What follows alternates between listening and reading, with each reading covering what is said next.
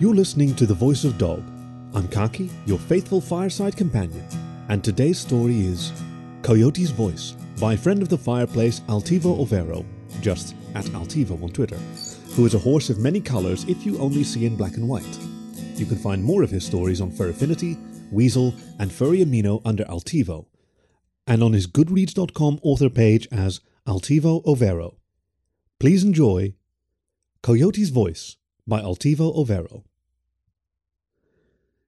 In the dawn of time, ever so long ago, after Mother Gaia sang the world into existence with all its oceans, lakes and rivers, mountains, plains and forests, she made the creatures to be her children and to live in her world. Since they were made from clay and dried in the sun, all were the same color. Though their forms varied, their shapes were vague like the mud from which they had come. Gaia sat and pondered how best to improve her creations before breathing life into them. Her songs made the world itself beautiful, brightly colored and filled with myriad plant life. The birds of the air and the animals of the earth and water needed to fit into that. At last she had an idea, and taking each individual creature into her hands again, she closed her eyes briefly and sang to them the gifts they would receive. Finally, she opened her eyes and breathed across them, giving them awareness and the breath of life. As this took place, the birds received their wings and bright feathers. The fish grew scales and fins, opening their mouths to suck in the water as Gaia released them into the oceans and lakes. The furry creatures of the earth were the most complicated, and she took more time with each of them. Many received a special gift. So it was that Fox received an amazing sense of smell that let him identify everything for miles around, and even things that were no longer present. Horse was given his hard hooves and the ability to run for miles without tiring. Bear huffed in surprise as his claws grew long and strong to let him climb trees and tear open nests or dig to find food. Wolf got a lush fur coat that could withstand the coldest winter. Rabbit got feet that could run like the wind and also dig a hiding place in an instant. When at last she came to Coyote, Mother Gaia pondered him for a long time. Eventually, she stroked him and sang. The dull yellow clay became a mixture of colors that could hide him, whether he was in the desert or on a meadow, with fur that could keep him cooler in the desert sun, yet warm him and keep him dry in a winter rain. She breathed on him, and Coyote was alive. All the birds and animals had now received their form and their gifts. Gaia clapped her hands 3 times and sang again, summoning them to a meeting. When all of the air and earth dwellers sat around her, row upon row, she spoke to them. Beloved children, you are my family. That means you are all brothers and sisters too. I know I have made you so you will sometimes quarrel and even kill each other, but always remember that I love every one of you. Think carefully before you turn your backs on one another, and always share as much as you can. The animals blinked and nodded. The birds chirped their assent. Gaia continued her speech. You have each received gifts according to your kind and nature, but I have one more thing to give you. One by one, you will come to me and tell me your greatest wish. If it is in my power to grant it to you, I shall do so. Think carefully before you ask, because you will only have one chance. You and your children's children shall live forever with the gift you select. Then Mother Gaia sat down on the grass and summoned each of them to her, one by one, to let them whisper their wish to her. It took many days and nights before she had listened to each and granted every wish. It was on the last day, in the afternoon, when Raven stepped up, boldly, and sat on Gaia's wrist to tell her his desire. She regarded him, waiting. His feathers were black and glittered in the sun. His bright eyes indicated a mind sharper than many of his winged cousins possess, and like most of the birds, he had a talented singing voice that could be heard from afar. Gaia leaned toward him, and he hissed something into her ear. She blinked at him and laughed. I never expected you to be vain, she told him, but she granted his wish just the same, with conditions attached. As she brushed her fingers over his wings and breast, the feathers turned to crimson red with black tips. There you are. But remember, you may wear the bright colors only in the spring. By autumn, you must put them away and appear black as you were at first. That is safer in the winter against the snow and the barren branches. Raven promised to do this, and bobbed his thanks before flying off into the trees. Eventually, Fox had his turn. He settled comfortably into Mother Gaia's lap, wrapping his fluffy brown tail over his feet. His fur was brown, you see, for camouflage in the forest shadows, but his eyes were bright as he murmured his wish to Gaia. She smiled fondly and stroked his head between the ears. "Granted, and may you have good use of it," was all she said. Fox dared to brush his pink tongue against the mother's fingers as a thank you, then whisked off into the dusk. Coyote came at last and sat on his haunches in the grass, his yellow eyes regarding Gaia. She leaned toward him, and he breathed something into her ear. As when she had given him his original form and gifts, Gaia stared at him thoughtfully. Finally, she nodded her assent. "It seems a bit strange," she admitted, "but I agree that the world needs some laughter. Everyone cannot be serious all the time." She blew hard across Coyote's ears so that they fluttered in the breeze she made, and he shook his head and sneezed twice. "Use your sense of humor wisely," the mother advised him. "Not everything should be a joke, and not everyone will laugh." Coyote bowed to Gaia, lowering his forelegs to the ground even as his tail wagged behind him. Then he sprang into the air with a shrill yip and ran off to the dry plains. Gaia looked around. She saw that there were no other supplicants left and nodded to herself. "Time for a long nap," she sang, and laid herself among the grasses and spring flowers to rest. With the subtlety of a gentle breeze, she faded into the ground and disappeared. The creatures of earth, air, and water went about the business of feeding themselves, making homes, and soon multiplying their numbers. The summer days fled by, and the world began to develop a daily routine. Everyone was busy, and when the nights began to cool, they knew winter was coming. Even more had to be done to prepare for that. Coyote, however, was a dreamer. The harsh desert climate of his chosen home would not change much, even in winter, and he had time to ponder. Some would tell you that thinking is never a good thing and that idle paws are sure to find mischief. Coyote would laugh at that. On a cool evening in September, he sat on a rocky outcropping to watch the sun set. As it happened, the sky that day was particularly clear, but strong winds had whipped dust into the air as it cooled. The fire and color of the sun's descent was magnificent. Watching the sky turning from yellow to orange to red, Coyote felt an urge deep in his heart to sing a farewell to the descending sun. He drew breath and tried, but all he could produce was a shrill bark. "Perhaps I need to keep my mouth shut more tightly," he thought, and did that. This time, a mournful whine was the only sound that escaped him. He tried several times, but just couldn't find a singing voice. Of course, he had never tried singing. Maybe it had to be learned, but he wasn't sure how to learn it. As he laid on his bed of dry grasses that night, Coyote tried to think how he might learn to sing musically. Birds did that, he knew, but none of the furry animals had shown any inclination to song, or at least they hadn't while he was around to hear it. Before he slept, he promised himself to ask among the birds for a teacher. Coyote awoke at dawn to a chorus of chirp and twitter. Even in his desert there were birds. The doves chortled softly as they flew against the brightening sky. The cactus wren sang his hoarse little tune again and again, even though the time for nesting was many weeks past. Coyote was not very impressed by the wren's singing, but approached him anyway. It seemed the wren wasn't very excited to see Coyote either. Flying to the top of a spike-armored saguaro, the spotted bird perched among the sharp spines and made buzzing noises to show his contempt. Coyote was not about to be dissuaded in his quest, though. He padded around the base of the giant cactus and called up to the wren. "I'm not hunting," he cried.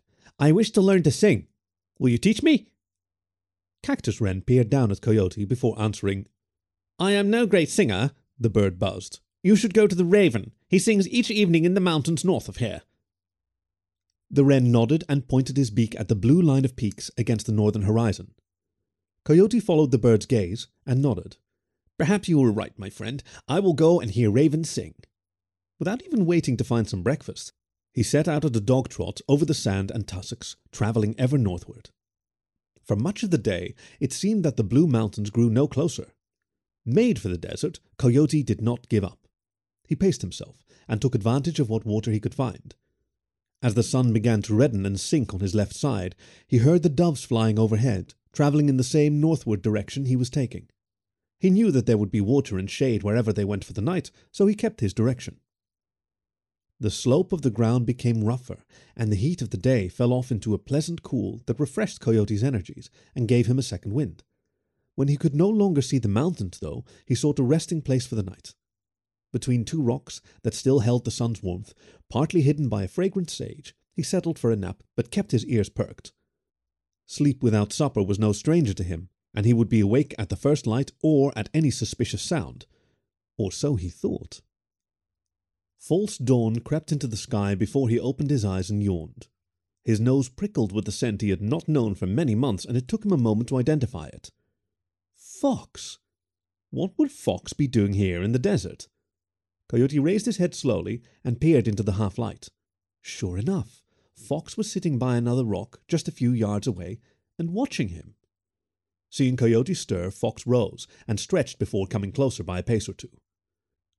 "Good morning, cousin," he began. "A dove told me you were coming this way, so I thought I'd seek you out. What brings you to the mountains?"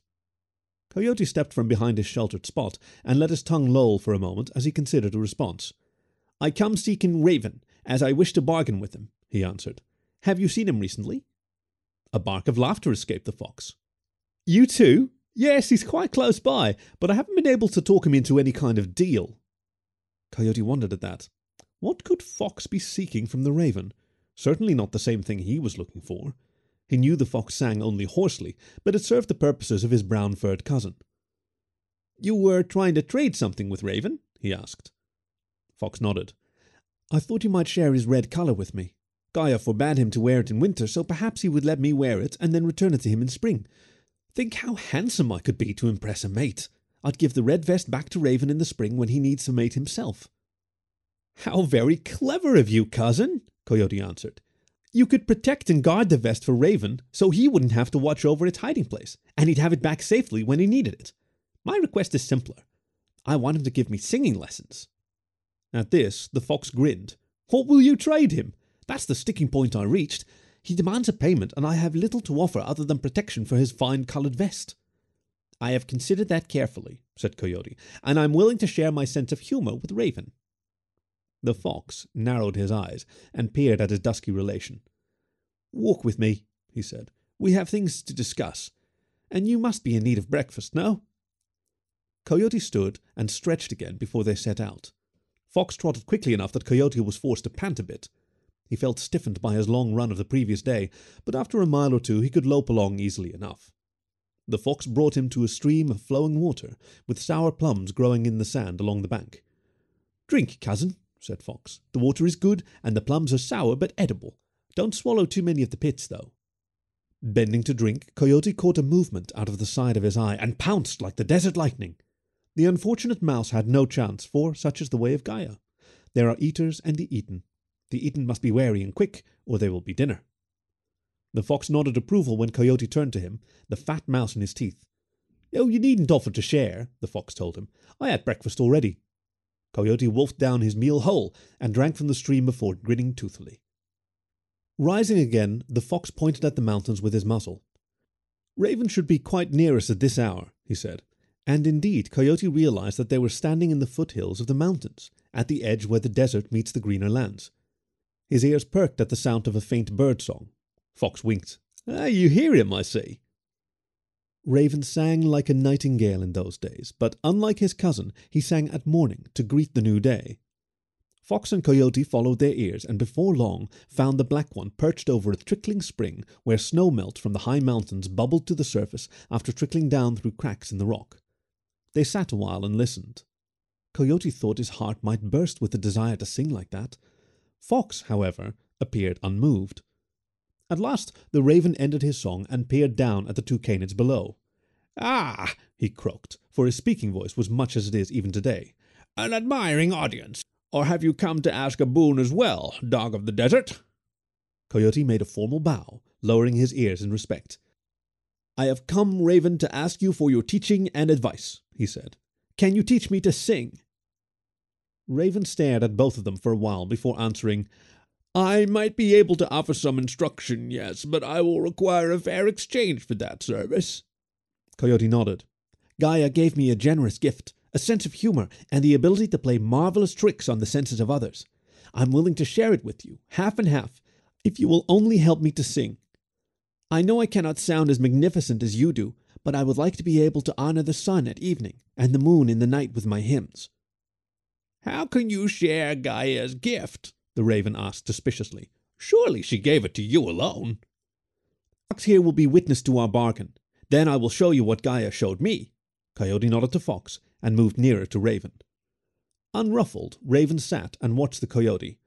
"All right," he agreed. "I will give you a lesson, the best I can do. I have no magic to change your voice, though. Show me Gaia's secret so that I can also play tricks, laugh, and make others laugh." Fox nodded. "I witness this agreement," he said, "and I will bear that witness before Gaia should she question it." Coyote raised his muzzle to the raven. "Come down, then, and stand where I can whisper to you. I promise not to harm you. After all, how could you fulfill your half of the bargain if I did so?" After a brief hesitation, the raven spread his wings and glided down to stand on the ground within Coyote's reach. In his turn, the coyote leaned toward Raven and breathed on him, ruffling his feathers ever so slightly and making a little whine in his throat. The bird blinked and flapped his wings once. He shook his head. "How did you learn that?" he asked. "I can feel your gift growing within me, though. You really did something." Raven edged away from Coyote, but kept his eyes on him. Neither of them noticed as Fox crept off through the underbrush, silent as a fox can be, and that is indeed very quiet. "Well?" Coyote asked after a few minutes. "What about your part?" Raven ruffled his feathers a bit, then flew back up to the top of his rock, out of reach for any but another bird. "Show me what you can do," he commanded. "I must hear your voice before I can offer advice." "Very well." Coyote raised his face to the sun, which now stood well above the horizon, and closed his eyes against the glare. He tried to sing, but, as with his past attempts, all he could manage was a few barks and whines. He stopped and coughed. When he raised his eyes again to find the raven, the bird had already taken flight. Circling over Coyote's head, Raven called down his derision. "That's hopeless! There is nothing I can do to help you with that!" And with that insult, the bird rose into the sky and flew away, leaving the coyote alone and dejected. At first, he just felt hurt, but it didn't take long for Coyote to realize that he had been cheated. He had truly given half of his sense of humor to Raven, and he could tell it was gone because he couldn't laugh at all at what had just happened. He looked around and realized that Fox had vanished too. With a sad little whimper, he lay down in the dust, shaded by the tall rock where the raven had perched, and covered his face with his paws. Unhappiness, a feeling quite unfamiliar to him, threatened to draw his very heart from his chest. After a while, though, his nose warned him that Fox was returning. Coyote sat up and peeked around the sheltering rock. He couldn't believe what he saw. Fox strutted proudly into view, his lush coat flaming red in the sunlight. He sat down a few yards from the rock and groomed himself with his tongue as Coyote watched. Finally, he could hold his peace no longer and took a step forward. "Cousin," he asked, "what have you done to your fur?" The fox stood and danced in a circle, showing Coyote how he looked from all sides. His white chest ruff and belly fur were unchanged, and the tips of his ears and nose remained dark brown as well. His legs were dark brown as before, but only from the paws to knee or elbow. The rest of his coat was a lustrous red, almost as bright as the crimson of the setting sun. "Can you not guess?" he asked. Coyote realized that his wits were not completely dulled yet. "You have stolen Raven's red vest," he accused. "How do you expect to get away with that?" "Possession makes it mine, does it not?" the fox replied. "How can the stupid bird take it back? It was easy to find it hidden in the bushes under his nest. Thank you for distracting him." "Well, he cheated me," Coyote growled, shaking his head. "I truly gave him a large portion of my trickster's sense, and then he told me he could teach me nothing." The coyote scuffed the ground with his back paws, ears lowered. Fox raised an eyebrow. "Where did he go, then? I did not see him at all." Coyote pointed with his muzzle in the direction the raven had taken. "He flew off high in that direction. Is that the way to his home?" The fox nodded. "Gone to check on the hiding place. Come quickly, then. He'll be looking for me and will want to gloat over you." The two canids took off at a steady pace, heading back toward the spot where they had met. At first they seemed to be making good time, but no more than half the way to their goal, they heard an angry shriek from the air over their heads. Raven dived at Fox, screaming "Thief! Thief!" before he began to tug at the red fur over the fox's shoulders and peck at his ears. Fox looked about desperately for a place to shelter and quickly scrabbled into a spot under two rocks that leaned drunkenly against each other. He didn't quite fit into the space, and his tail was left hanging out. The angry raven was not to be put off so easily. He flew at the tail and grabbed it in his beak, biting down hard. Fox yelped in pain, but the crevice he had chosen was so narrow that he could not turn and fight. He had to back out carefully. As he did so, Raven gave a triumphant cry and flew into the air with half of Fox's luxurious tail hanging from his beak. The bird flew back towards the mountains without saying anything. Fox was now the one left to sit dejected in the dust, licking at his injured tail and whimpering. Coyote shook his head. "Justice finds us all sooner or later," he remarked. The fox didn't laugh. He grimaced in pain before declaring, "Well, Raven won't be getting back his vest come spring, that's for sure. Nor I my ability to make light of everything, I fear. So far I'm not inclined to laugh at all. I feel empty instead. I'd advise you to find some cool water to soak that in, cousin. It should take away at least some of the sting." Looking back at his ruined tail, Fox sighed. "Oh, I suppose you're right. Red fur is flashy, but with only half a tail I'm no better looking than I was before. Travel safely on your way home, cousin. I found the raven for you, but little good it did either of us." With that, the fox set off for his own den at a slow lope. Coyote watched the fox fade into the distance before turning his own paws toward home. As he trotted southward, he tried to formulate a plan to get his clever abilities back from Raven, but could see no way to do it. After all, Raven would see through any trick he tried now because his own mind could work in the same way, and without Raven's cooperation, there was no way for him to take back his talents by force. There was no physical object linked to the gift, the way Raven's removable vest of scarlet had been made. Reaching the edge of the desert just as the sun set in the west, Coyote sat down to admire the shifting colors and shadows and enjoy the creeping coolness of the approaching night. When the reds and purples flared just before the sun vanished, his heart ached. He still wanted to sing. The only sound he could make was a sad whine of disappointment, so he crawled under a sagebush to sleep. Tired, the coyote slept well until just before dawn when he dreamed of Raven taunting him and chuckling just above his reach. Light touched his eyelids, and he opened them as light began to overspread the sky and drown the stars. He realized he was still hearing the chuckling. It was just Cactus Wren, though. As Coyote stretched and yawned, the bird paused in his buzzing song. "Did you find Raven? Did he help you?" the wren asked. Coyote shook his head. "I found him, and he agreed to teach me in return for a share of my gift of wit. After I transferred the gift to him, he said he couldn't teach me because my voice was not good enough." Cactus Wren chuckled loudly. "Even Raven knows that he must treat you more fairly than that. I think you'd best appeal to Gaia. You did nothing wrong, and she will rule in your favor." "Nothing wrong? I gave away half of her fine gift to me, the one that I had asked her for. That may not have been wrong in any sense, but it was foolish, very foolish of me." Coyote sank down onto the ground again and covered his eyes in shame. The wren fluttered past his ears, ruffling the fur. "Foolish is not wrong, Pappy," he buzzed. "Ask the lady to forgive and help you." Coyote peeked from beneath his paws, but Cactus Wren had left. At first, he thought, he had gotten into this mess by taking a bird's advice, but in the end he decided that the worst Gaia might do is refuse to help him. Without looking for breakfast, he set out for the place where the gifts were passed out, in hopes of finding the lady there. It was the best part of a day's travel to the south, and Coyote arrived footsore and still fasting. He sat on the little knoll where Gaia passed out her final gifts, and sighed. The sun was setting, but it was veiled with clouds, and the display didn't inspire him.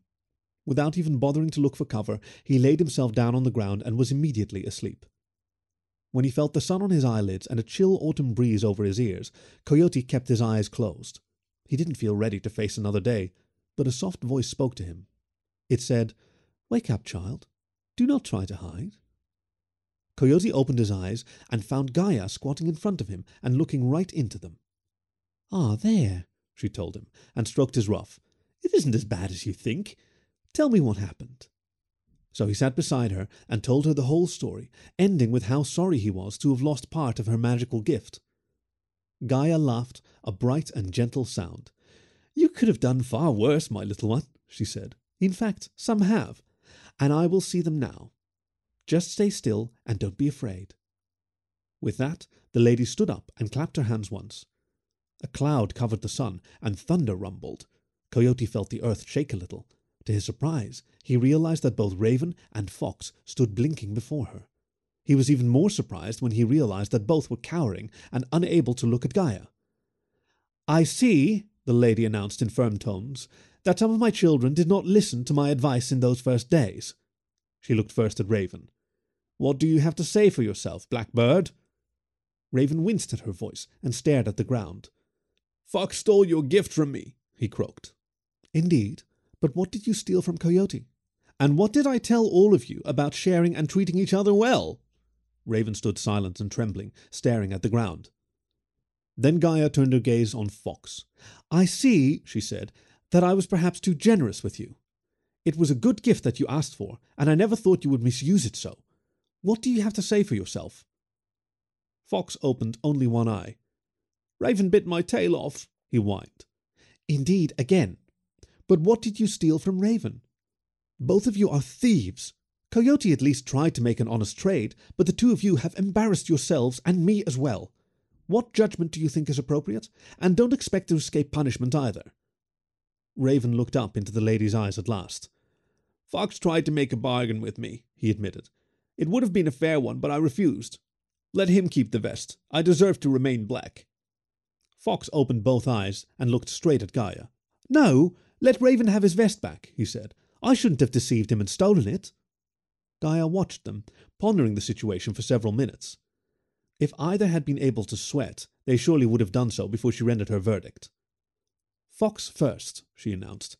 "You are guilty of envy and theft, but I am guilty of giving you too much cleverness, making it easy for you to commit this crime.